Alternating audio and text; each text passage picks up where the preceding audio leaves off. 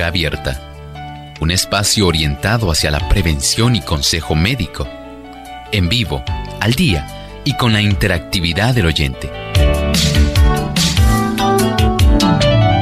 Clínica Abierta, poniendo al doctor a su alcance para un diálogo claro y honesto, porque nos importa su bienestar y salud.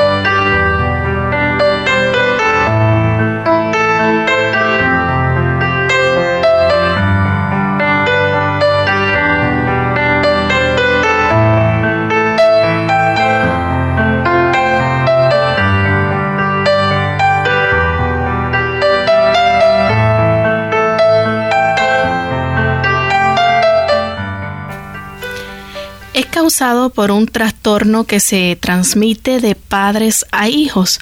Hoy en Clínica Abierta estaremos hablando acerca de la enfermedad de Huntington.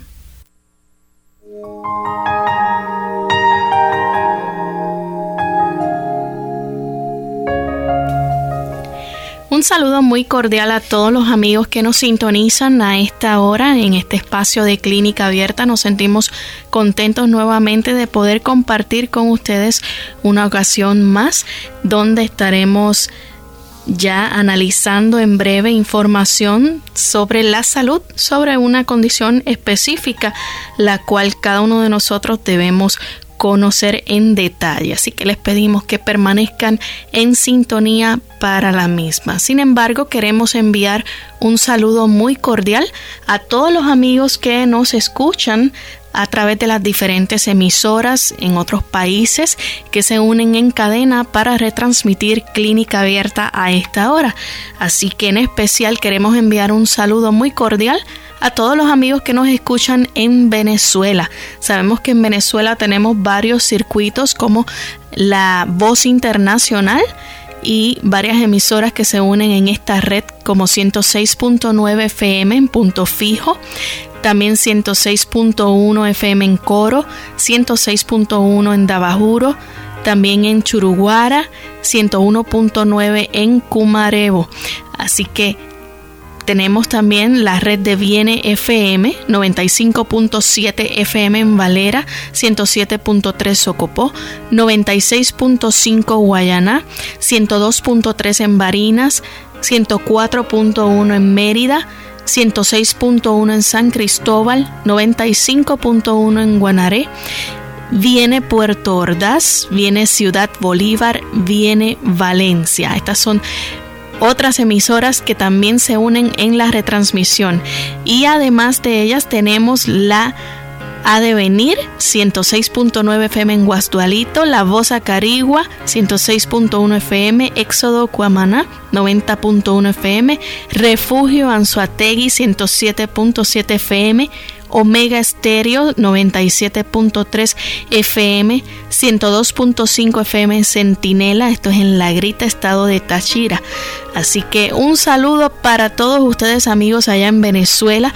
Nos sentimos muy contentos porque sabemos que es uno de los países donde más amigos tenemos que están en contacto diariamente con este programa de Clínica Abierta. Y no podemos dejar aparte también a Radio Tepuy 106.9 FM, que pertenece al circuito de Bien FM desde Santa Elena, y Omega 101.1 en Maturín. Así que a todos ustedes, gracias por la labor que realizan para que Clínica Abierta también pueda llegar a todos estos lugares en Venezuela y muchos amigos puedan seguir educándose de cómo tener y gozar de una buena salud. Vamos a escuchar entonces el pensamiento de hoy.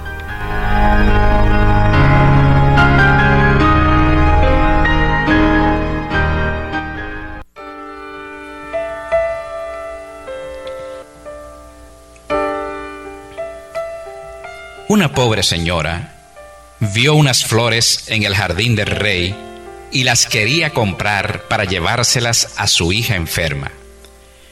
Al pedirlas fue groseramente despedida por el jardinero, quien dijo que las flores del rey no estaban en venta. En ese momento pasaba por allí el rey mismo y oyó lo que decía el jardinero. Enterado del porqué de las palabras, el rey cortó un bonito ramo de las mejores flores y las presentó a la afligida madre, diciéndole: el rey no vende sus flores, las regala. Así nuestro bendito Señor Jesús no vende la salvación, sino que la regala. No crea el oyente que pueda comprar el perdón de sus pecados o pagar la entrada al cielo. Todo es por gracia, favor inmerecido, sin dinero y sin precio.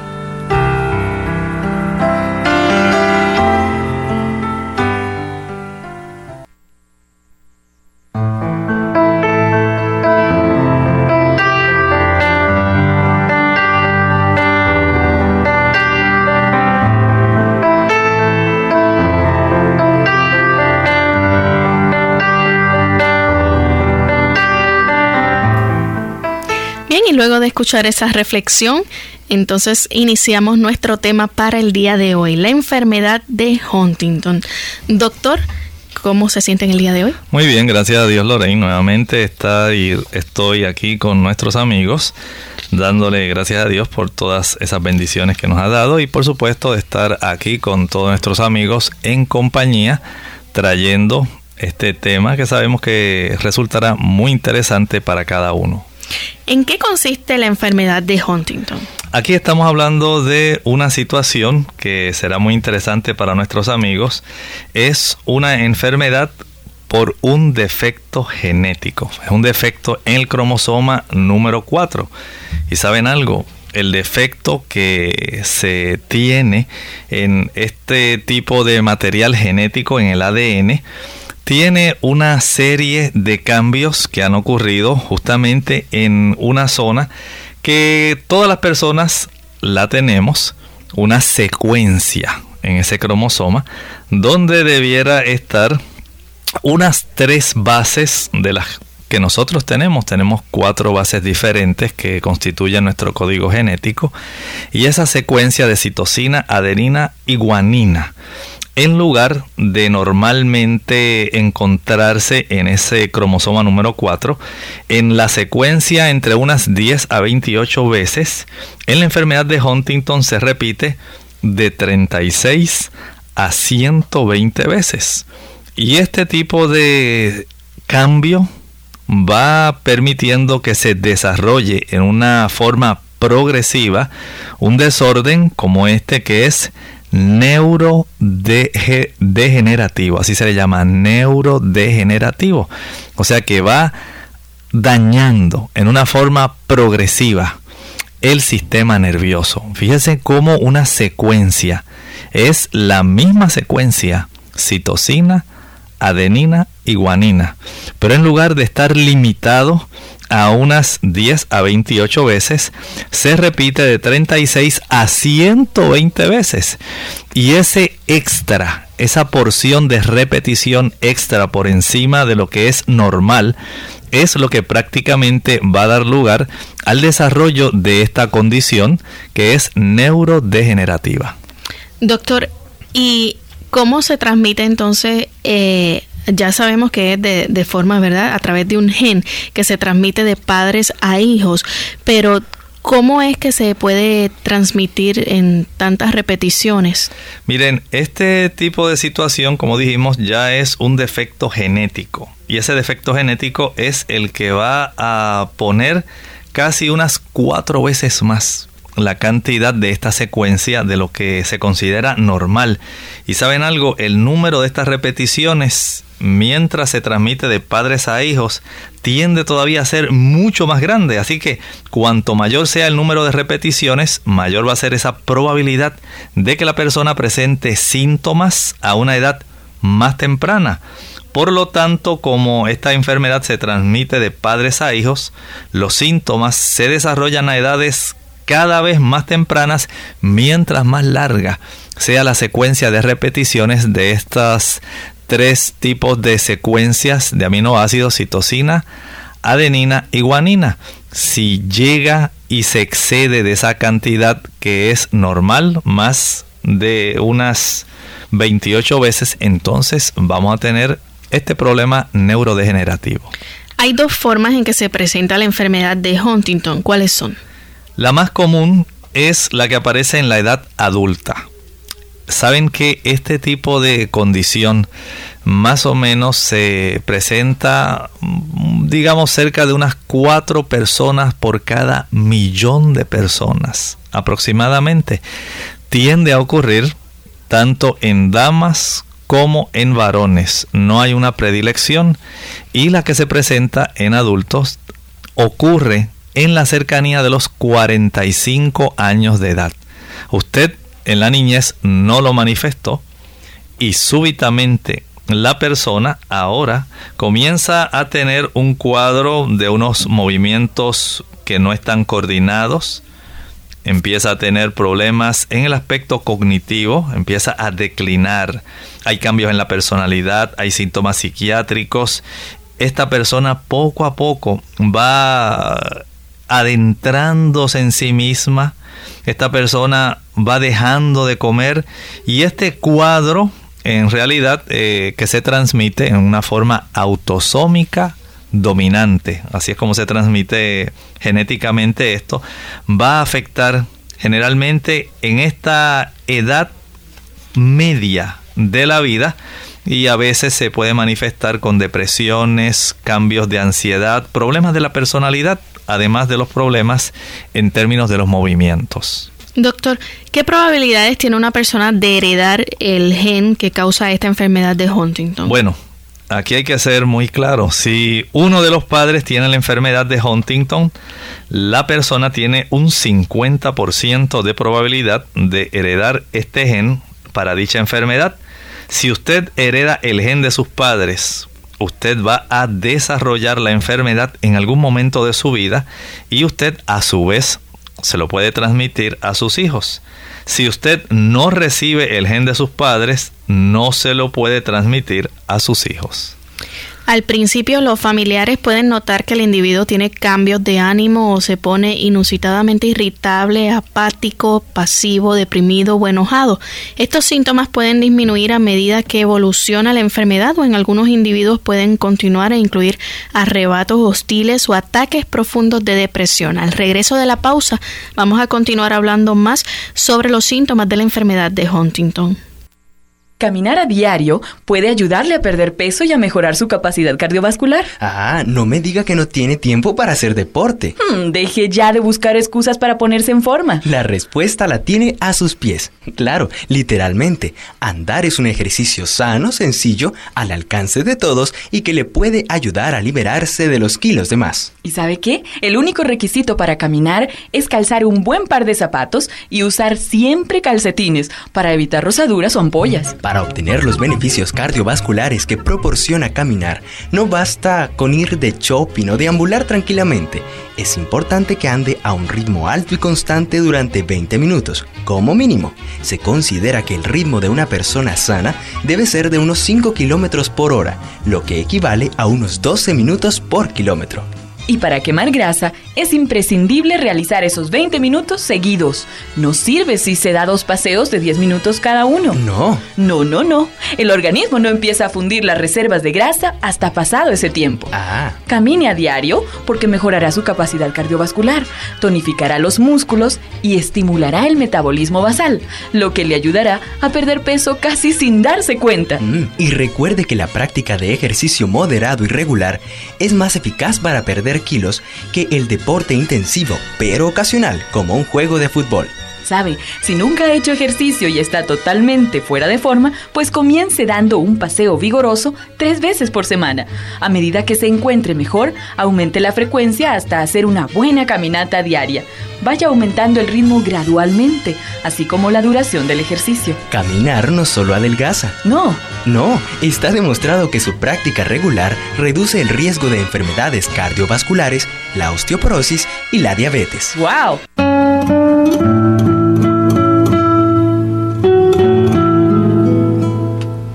El mayor don del ser humano es la posibilidad de la empatía.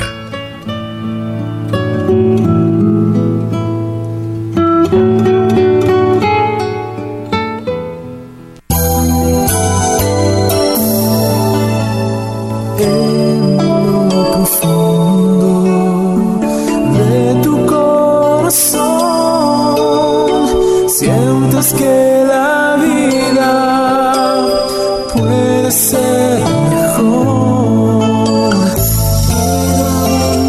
pero aún más alto podrás llegar, abrirás tus alas para volar. Universidad Adventista, el camino que te lleva a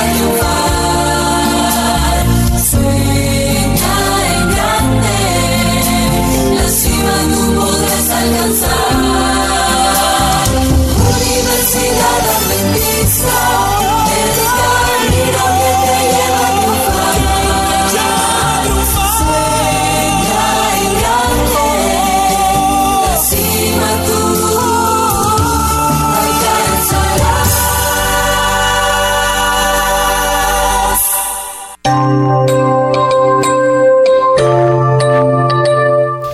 Y ya estamos de vuelta hablando en Clínica Abierta sobre la enfermedad de Huntington. Y hay un detalle muy curioso. Saben que esto usualmente, Lorraine, se adquiere, como dijimos, a través de la herencia, a través de los padres, y se ha encontrado que usualmente las personas cuyos ancestros provienen de Europa son las que más padecen de este tipo. No se observa tanto en personas de procedencia africana, asiática o de los indígenas oriundos de los países americanos.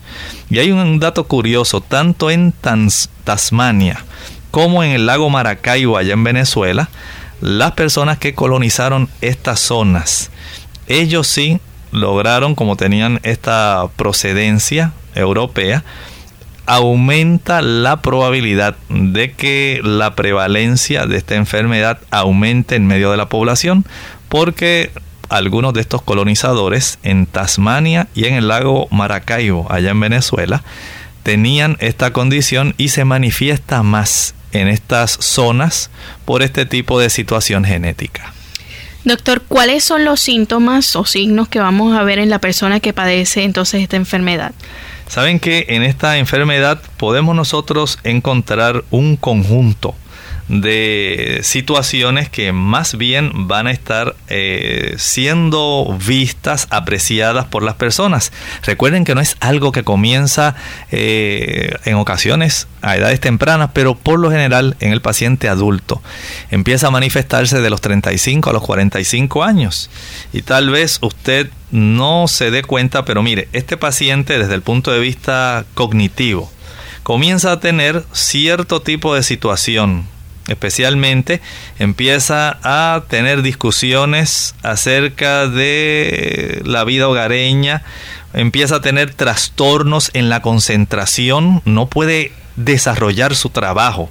O si es joven, este tipo de paciente no va a tener un buen desempeño escolar, comienza a afectarse. Usted le dice, vamos a empezar desde el 100 hacia abajo, vamos a ir restando de 7 en 7.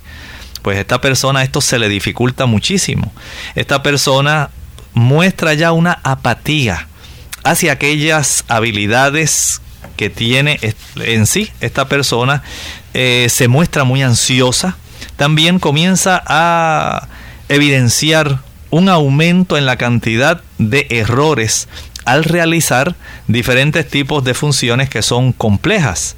Asimismo, ella comienza a asumir ciertas responsabilidades que no le corresponden y o también puede dejar que otras personas o miembros de la familia asuman también responsabilidades que le corresponden a ella.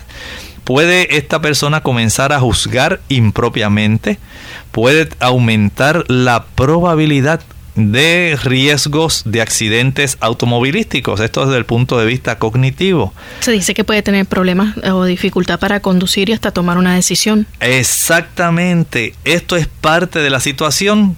Si nos vamos por el lado del comportamiento en sí, las manifestaciones más comunes, esta persona va a estar muy irritable, es una persona muy impulsiva, carece de atención, tiene bastantes problemas para mantener una buena apariencia. Esta persona no se va a cuidar bien en su aspecto higiénico. Va a tener cambios de la personalidad. A veces se hace un poco difícil poder categorizar estos cambios en estas personas, pero hay cambios en los hábitos y esta persona comienza a negar, ese proceso de negación, hasta que comienzan a intervenir los miembros de la familia. Hay cambios motores también, no solamente desde el punto de vista cognitivo, de comportamiento, sino también comienza esta persona a tener ciertos movimientos que son repetitivos. Esta persona se muestra inquieta. También va a observarse cambios en su coordinación. Se observa que hay un poco más de rigidez, que ya esta persona no puede tener todos los movimientos adecuadamente. Hay problemas en el movimiento ocular. ¿Puede tener movimientos involuntarios? Claro que sí. Esto es parte de lo que caracteriza este tipo de condición, enfermedad de Huntington. Se le llama Corea de Huntington. Así que esta persona va a tener estos movimientos anormales, movimientos faciales, incluyendo muecas, giros de la cabeza para cambiar la posición de los ojos, movimientos espasmódicos rápidos y súbitos de los brazos, las piernas, la cara y otras partes del cuerpo. A veces estas personas pueden tener movimientos lentos o incontrolables, como si estuvieran tocando así piano y se quedan sentaditos, quietecitos, introvertidos. La marcha en estas personas es inestable. Y estas son parte de las situaciones que van a estar desarrollándose justamente en el aspecto motor de estas personas con la enfermedad de Huntington. En el aspecto ya de la memoria, ¿cómo puede afectarse la persona? Esta persona va a ir empeorando lentamente, mi querido amigo. No piense que esto, como dijimos desde el mismo inicio, es una enfermedad neurodegenerativa. Y este tipo de enfermedad neurodegenerativa comienza a dar estos problemas directamente en esas edades de 35, 45 años en una persona productiva. No tenía nada de estos cuadros, sino que súbitamente, recuerden esto, al ser una condición cromosómica, aparentemente dentro de la cronobiología, hay en nuestros relojes internos momentos en los cuales comienzan a hacerse en una forma expresiva el funcionamiento de ciertos genes, así como llega un momento en la vida donde la joven comienza a entrar en la adolescencia y hay cambios en su estatura, hay cambios en el funcionamiento fisiológico, comienza a aparecer el vellito, las formas de la dama, el cambio en la voz, todo esto gracias a que hay relojes biológicos internos. En esta persona, el reloj biológico en la expresión adulta va a comenzar más o menos en esa edad, de los 35 a los 45 años. Y esta persona era una persona productiva, profesional probablemente, tenía su familia.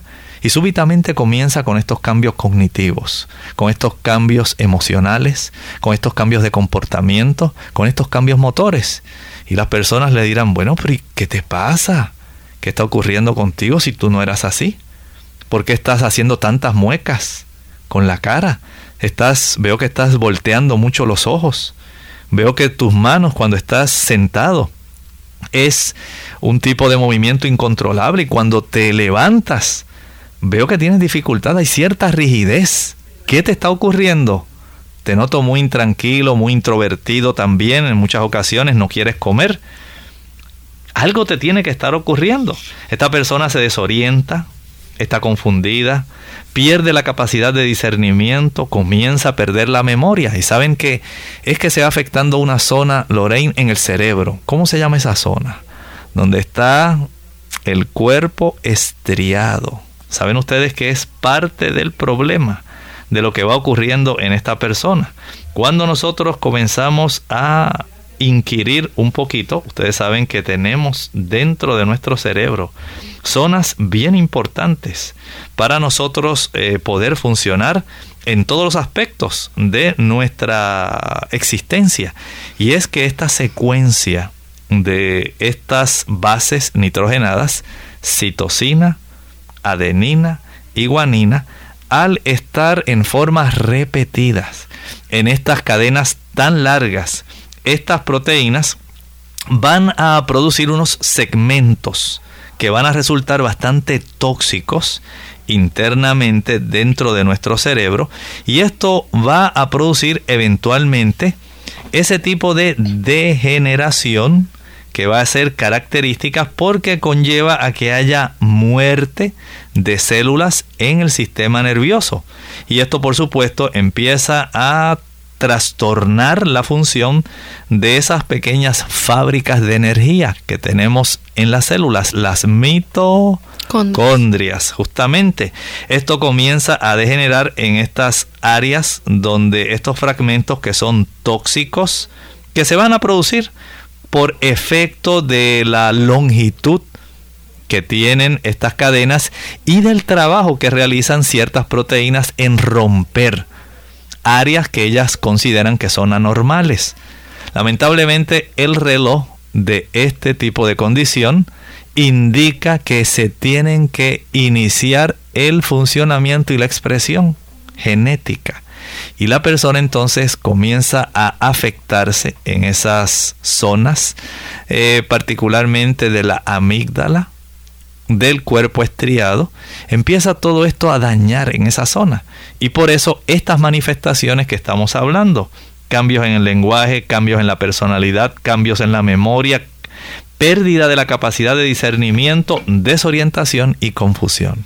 Así que ciertamente la persona se va inutilizando hasta cierto punto. Sí, efectivamente. Usted te imagina una persona que poco a poco va sufriendo todo este daño. Es un tipo de daño lamentablemente sincronizado. Y es un daño que es progresivo. Es una neurodegeneración. Hay unos síntomas adicionales que también pueden estar asociados con esta enfermedad. ¿Cuáles son? Hay en esta persona una mayor cantidad de ansiedad, hay una mayor cantidad de estrés, hay una mayor cantidad de tensión. Esto hablando desde el aspecto emocional. Desde el punto de vista físico, imaginen ustedes a este paciente, va a observarse también una dificultad para poder deglutir, para usted poder tragar, consumir sus alimentos. Así que este paciente comienza a afectarse porque la inanición empieza a ser mucho más manifiesta y a la misma vez comienza a tener también deterioro del habla. Los síntomas también pueden incluir cambios sutiles en la escritura, leves problemas de movimiento como lentitud, rigidez, temblor, tics musculares rápidos, y varios de estos síntomas son similares también a los de la enfermedad de Parkinson. Al regreso de la pausa vamos a continuar compartiendo con ustedes sobre las pruebas y exámenes que se realizan para detectar la misma. ¿Cómo no dejarse vencer por el estrés? Hola, les habla Gaby Zabalúa Godard en la edición de hoy de Segunda Juventud en la Radio, auspiciada por AARP. en el mundo de hoy manejas el estrés y logras cumplir nuestras responsabilidades cotidianas, puede sonar un poco difícil. Como la experiencia no lo ha hecho notar, controlar nuestros niveles de estrés no es tan sencillo como parece, y por desgracia, el no prestar atención a sus efectos negativos puede deteriorar nuestra salud. Si notas para las 11 de la mañana ya estás completamente agotado o últimamente no quieres salir de la cama, revisa los siguientes comentarios que han demostrado ser altamente eficaces para ayudar a recuperar el entusiasmo. ¿Cómo empezar? Por fin los sentimientos de culpa por dedicar tiempo a distraerte, tus pasatiempos favoritos. Cuando pones continuamente a otras por encima de ti mismo, relegas a un segundo término tus necesidades esenciales. Toma conciencia de que no todo el tiempo se puede entregar el 100%. Hay veces que el 90% es nuestra capacidad y es suficiente. Algunas veces se juntarán platos sucios en el fregadero o no sacarás la basura a la hora acostumbrada. Lo importante es dejar de preocuparse por trivialidades y enfocarse en otros aspectos de la vida que te brinden más satisfacción. Recuerda que la Tierra no dejará de girar por tomarte un poco de tiempo libre. El patrocinio de AARP hace posible nuestro programa. Para más información, visite www.aarpsegundajuventud.org. Es una ley de la naturaleza que nuestros pensamientos y sentimientos resultan alentados y fortalecidos al darles expresión. Si diéramos más expresión a nuestra fe y nos alegrásemos más de las bendiciones que sabemos que tenemos, tales como la gran misericordia y el gran amor de Dios, tendríamos más fe y más gozo. Ninguna lengua puede expresar, ninguna mente finita puede concebir la bendición resultante de la debida apreciación de la bondad y el amor de Dios.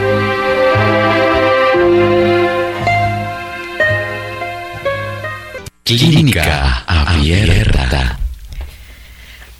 El gran cantante folclórico y compositor americano Woody Guthrie falleció el 3 de octubre de 1967 luego de sufrir la enfermedad de Huntington durante 13 años. Había sido mal diagnosticado, considerado un alcohólico y entrado y salido de instituciones mentales y hospitales durante años antes de ser adecuadamente diagnosticado. Tristemente, su caso no es extraordinario, aunque neurólogos experimentados pueden hacer el diagnóstico fácilmente.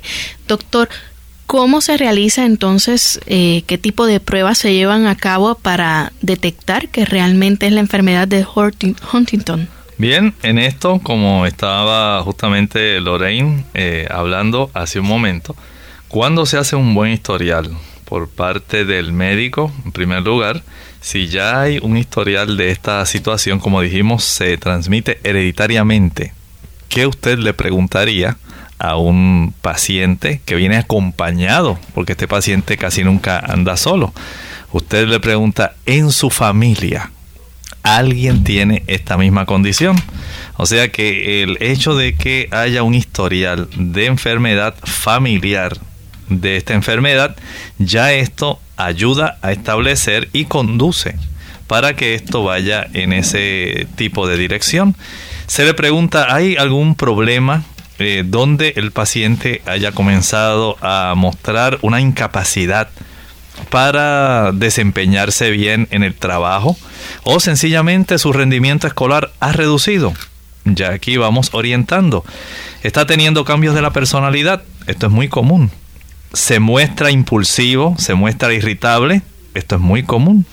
Hay cambios e inestabilidad en la marcha, en los movimientos que presenta. Hace muecas, se muestra inquieto, hay pérdida de la coordinación. Tiene una coordinación motora muy desarticulada. Está este paciente teniendo movimientos de los ojos muy rápidos. Se ve este paciente que tiene problemas para concentrarse. Y estos son sencillos tipos de preguntas que el médico le va a estar realizando a este paciente. Saben que en estos pacientes los diferentes exámenes que se realizan pueden mostrar, escuchen esto, especialmente si se le practica una imagen de resonancia magnética o una tomografía computarizada. Estas se hacen especialmente para enfocarse en el área que estábamos hablando hace un momento, que afecta principalmente, ¿cómo se llama, Lorraine, esa área? dijimos es la zona estriada, ¿verdad que sí?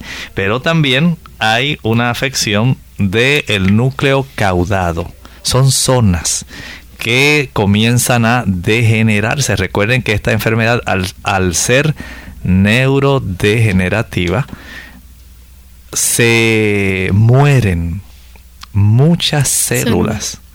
Y estas células principalmente son células neuronales en el encéfalo. De ahí entonces comienza todo este tipo de cuadro a manifestarse. Además de el tipo de análisis que se le hace a estos pacientes. Por ejemplo, se busca los tipos de secuencias repetitivas de estas bases que componen el ADN, citosina, adenina y guanina. Y los resultados van a mostrar si esto se sigue repitiendo más allá de la cantidad de veces que se considera normal. Además, el médico va a observar si este paciente muestra demencia, los movimientos anormales, reflejos anormales, marcha con frecuencia bastante amplia y así como un pavoneo muestra este paciente.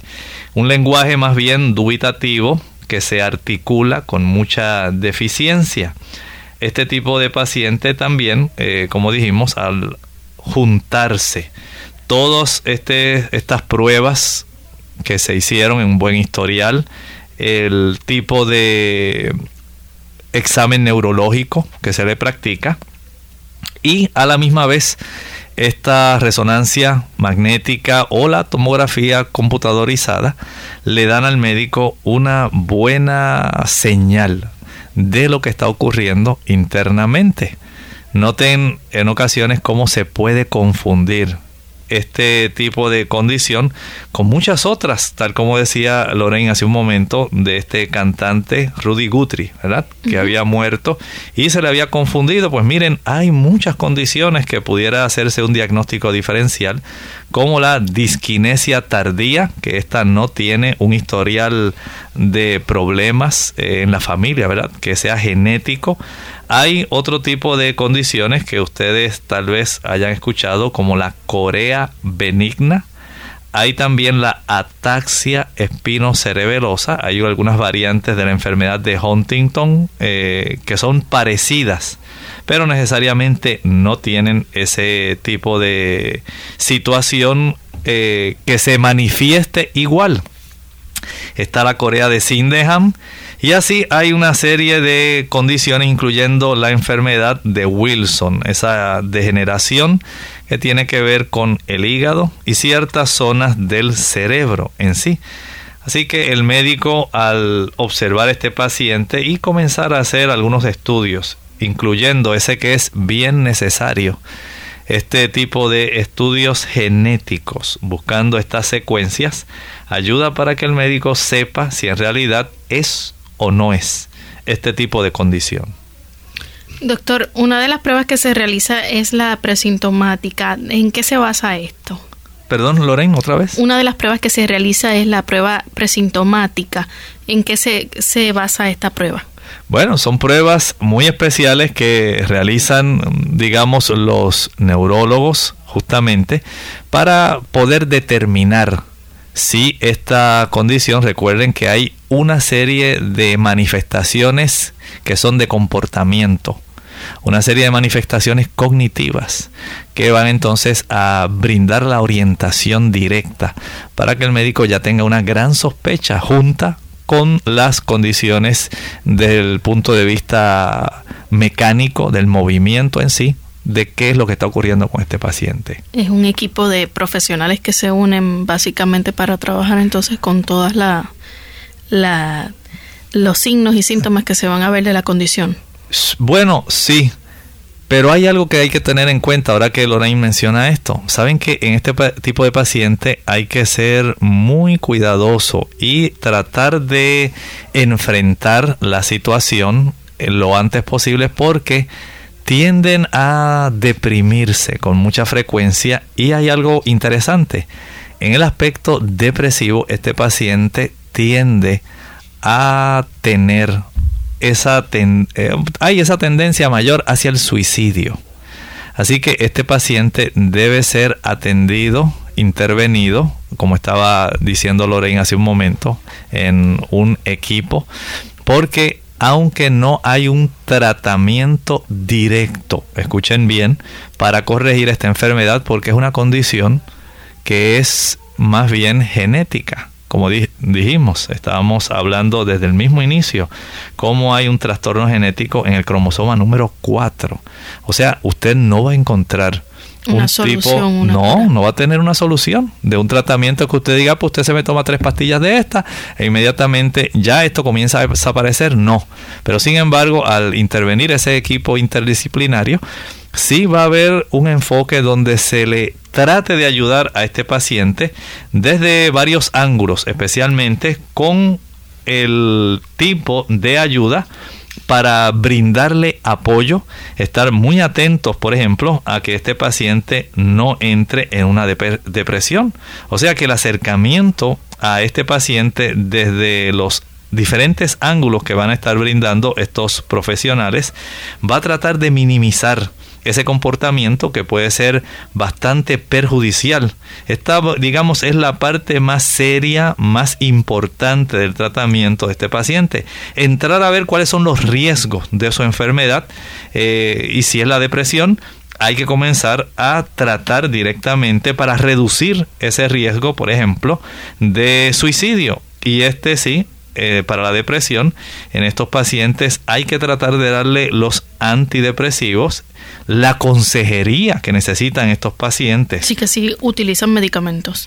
Sí, pero se utiliza más bien, por ejemplo, digamos, para la depresión, para la ansiedad, se le trata de brindar apoyo y ayuda, ¿verdad?, al entorno familiar para observar y tratar de limitar ese tipo de comportamiento que tienen estos pacientes, que tiende a ser obsesivo, compulsivo.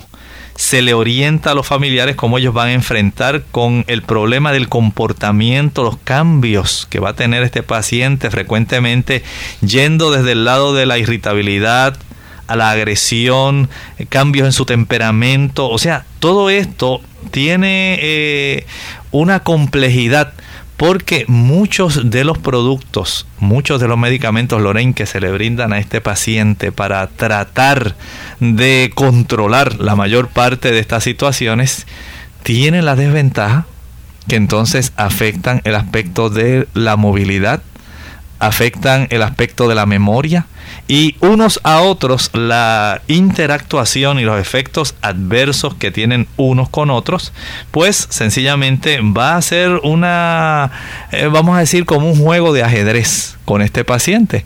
Si le ayudamos en esto y le damos este medicamento, esto otro se va a afectar, pero este paciente necesita esto. Si le damos para este otro comportamiento, hay que darle este medicamento, pero ¿qué va a ocurrir? Se afecta este otro por el efecto adverso que tiene. Hay que ver entonces cuál es la prioridad. Exactamente, pero dentro de todo el cuadro de este paciente, lo más que preocupa siempre es el tipo de tratamiento, especialmente para ayudarlo en la situación de la depresión. Esto es lo que más preocupa dentro del cuadro que muestra este paciente. Hay entonces que tratar de ayudarlo directamente si es un paciente que tiene una depresión con ansiedad, con prominencia de problemas de comportamiento. Eso ya tiene una forma de tratarse. Si es un problema de depresión con problemas de comportamiento, donde la ansiedad o el insomnio son prominentes, eso tiene otro tipo de tratamiento. Si es un paciente que tiene depresión, pero a la misma vez tiene este tipo de comportamiento obsesivo compulsivo, esto tiene otra forma de encararse.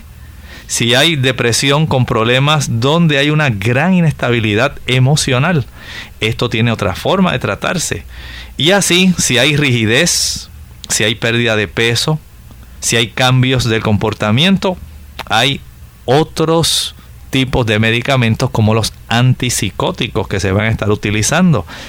Hay una amplia gama de tratamientos que se pueden usar, repito, no directamente, para nosotros poder tratar la corea en sí, el tipo de movimiento incoordinado que va a tener este paciente. Como dijimos, las muecas, los giros de la cabeza, esos movimientos rápidos y súbitos de los brazos, las piernas, la cara y de otras partes del cuerpo, o movimientos que son lentos e incontrolables, incluyendo la marcha, que puede ser bastante inestable. Noten cómo todo esto resulta en sí una dificultad bastante enorme. Y lo más lamentable, como decíamos hace un momento, es el aspecto de la neurodegeneración que este paciente va a estar mostrando a lo largo justamente de una etapa, de las etapas más productivas de su vida. Tenga eso en mente. Es lamentable que esto ocurra, pero sabemos que hay personas que al estar padeciendo de esto son muy afortunadas. Hay personas que al tener este grupo interdisciplinario, al tener también un grupo de apoyo, especialmente en la familia, familias que se dan cuenta de qué es lo que está ocurriendo, de cómo su querido familiar se está poco a poco afectando, y nosotros no deseamos que esto ocurra. Este tipo de situación es bastante preocupante y requiere, como estábamos hablando hace un momento, esa intervención interdisciplinaria. Así que el objetivo en el tratamiento va a ser ayudar a reducir esos síntomas y ayudar a la persona que se pueda valer por sí misma. Hay algo que me llama la atención, doctor, y es que la persona va a tener problemas para deglutir los alimentos. Así que va a necesitar una dieta específica esta persona en cuanto a las comidas que ingiere.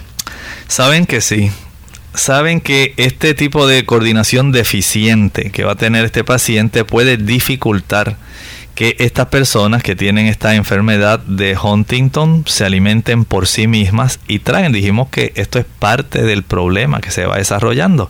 Y a medida que está evolucionando esta enfermedad, estas personas con la enfermedad de Huntington pueden atragantarse y ayudar a estos individuos a comer. Los cuidadores deben dedicar mucho tiempo, deben ser muy pacientes para ayudarlos con el aspecto de ingerir sus alimentos.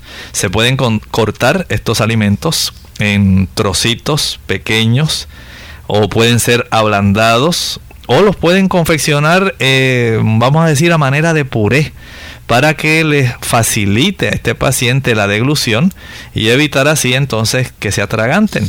Mientras algunos alimentos pueden requerir el agregarle algunos espesantes, otros pueden ser que necesiten ser diluidos. O sea, son cuidados especiales que, de acuerdo a las necesidades que vaya presentando este paciente, hay que ir trabajando con ellos. No todos los pacientes van a tener una misma evolución, tal como dijimos, de acuerdo al tamaño, a la longitud de la secuencia en la repetición de estas bases nitrogenadas, citosina, adenina, guanina, va a ser entonces el problema, e incluso la complejidad de la manifestación en la enfermedad de Huntington. Bien, doctor, ya entonces para ir concluyendo con nuestro tema, ¿qué pronóstico se le puede dar a un paciente entonces con la enfermedad de Huntington? Bueno, en estos pacientes vamos a decir que aunque no tenemos una cura para la enfermedad, sí nosotros podemos detener el empeoramiento. Y el objetivo que nosotros tratamos es reducir los síntomas, ayudar a esta persona a que pueda valerse por sí misma la mayor parte del tiempo, y vamos a decir de la forma más completa posible. Pero es en realidad una enfermedad que causa discapacidad. Tal como dijimos, es una enfermedad que empeora con el tiempo, y las personas generalmente, hay un dato bastante curioso en esto, es que a partir del momento en que se diagnostica, casi siempre estas personas viven un periodo de unos 20 años. Más o menos ese es el lapso que se ha observado a partir del momento en que se diagnostica la enfermedad. Con frecuencia, la causa de muerte en estas personas es la infección, aunque también, decíamos hace un momento, es muy común el suicidio. Así que es importante saber que la enfermedad afecta a todas las personas de manera diferente. El número de copias o repeticiones de esta secuencia de la citosina, adenina y la guanina por parte de este tipo de gen puede determinar la gravedad de estos síntomas. Las personas con pocas copias o repeticiones pueden tener movimientos anormales leves más tarde en la vida y una progresión lenta de la enfermedad, mientras que aquellas personas que tienen un mayor número de repeticiones pueden resultar gravemente afectadas a una edad mucho más temprana. Doctor, ¿y hay complicaciones que pudieran presentarse ya en casos extremos? Bueno, hay algunas posibles complicaciones como la pérdida de capacidad de cuidarse el mismo, la pérdida de capacidad de interaccionar, lesiones autoinfligidas o a otras personas, aumento en el riesgo de infecciones, depresión y muerte. Bien, amigos, ya hemos llegado al final de nuestro programa. Solamente queremos decirle que a modo de prevención es importante y se aconseja la asesoría genética si existen antecedentes familiares de la enfermedad de Huntington. Los expertos también recomiendan la asesoría genética para parejas con antecedentes familiares de esta enfermedad que estén pensando en tener hijos, así que es muy importante tomar esto en cuenta. Nosotros hemos llegado al final de nuestro programa, agradeciendo a todos que nos hayan acompañado durante esta hora. Sin embargo, no nos despedimos sin dejar con ustedes el pensamiento para meditar. Saben que en el Evangelio según San Lucas, en el capítulo 8 y el versículo 39, hay una orden de Jesús justamente a un endemoniado, del cual él había expulsado a los demonios, a las legiones de demonios que estaban dentro de él.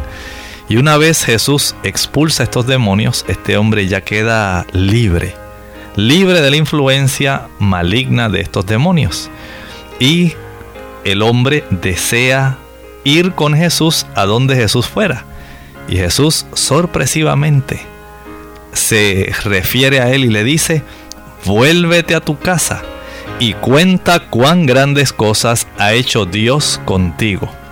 La Escritura dice: y él se fue publicando por toda la ciudad cuán grandes cosas había hecho Jesús con él. ¡Qué testimonio! ¿Cuántas cosas Dios ha hecho contigo? ¿Cómo te ha librado de tantas situaciones? ¿Qué tú le dirías a otras personas relativas a cómo Dios te ha liberado de muchas situaciones que han sido difíciles? ¿Cómo Dios ha obrado en una forma personal en tu vida? Haz un inventario de cómo el Señor ha intervenido milagrosamente en tu vida en tantas ocasiones. ¿Le has contado tú a otras personas el maravilloso Dios al cual sirves? ¿Cómo te ha beneficiado? ¿Cómo te ha ayudado? Es parte de nuestra labor personal contar a otras personas ese agrado que el Señor ha tenido con nosotros. Ese tipo de testimonio, de testificación, ve y cuéntale a otros cuán grandes cosas ha hecho Dios contigo. Ha cambiado tu corazón. Ciertamente, este es uno de los mayores milagros que Dios puede hacer: darnos un nuevo corazón. Cuéntale a otros lo que el Señor ha hecho contigo. Nosotros nos despedimos y regresaremos mañana a la misma hora, así que con gusto compartieron en el día de hoy el doctor Elmo Rodríguez Sosa y Lorraine Vázquez. Hasta la próxima.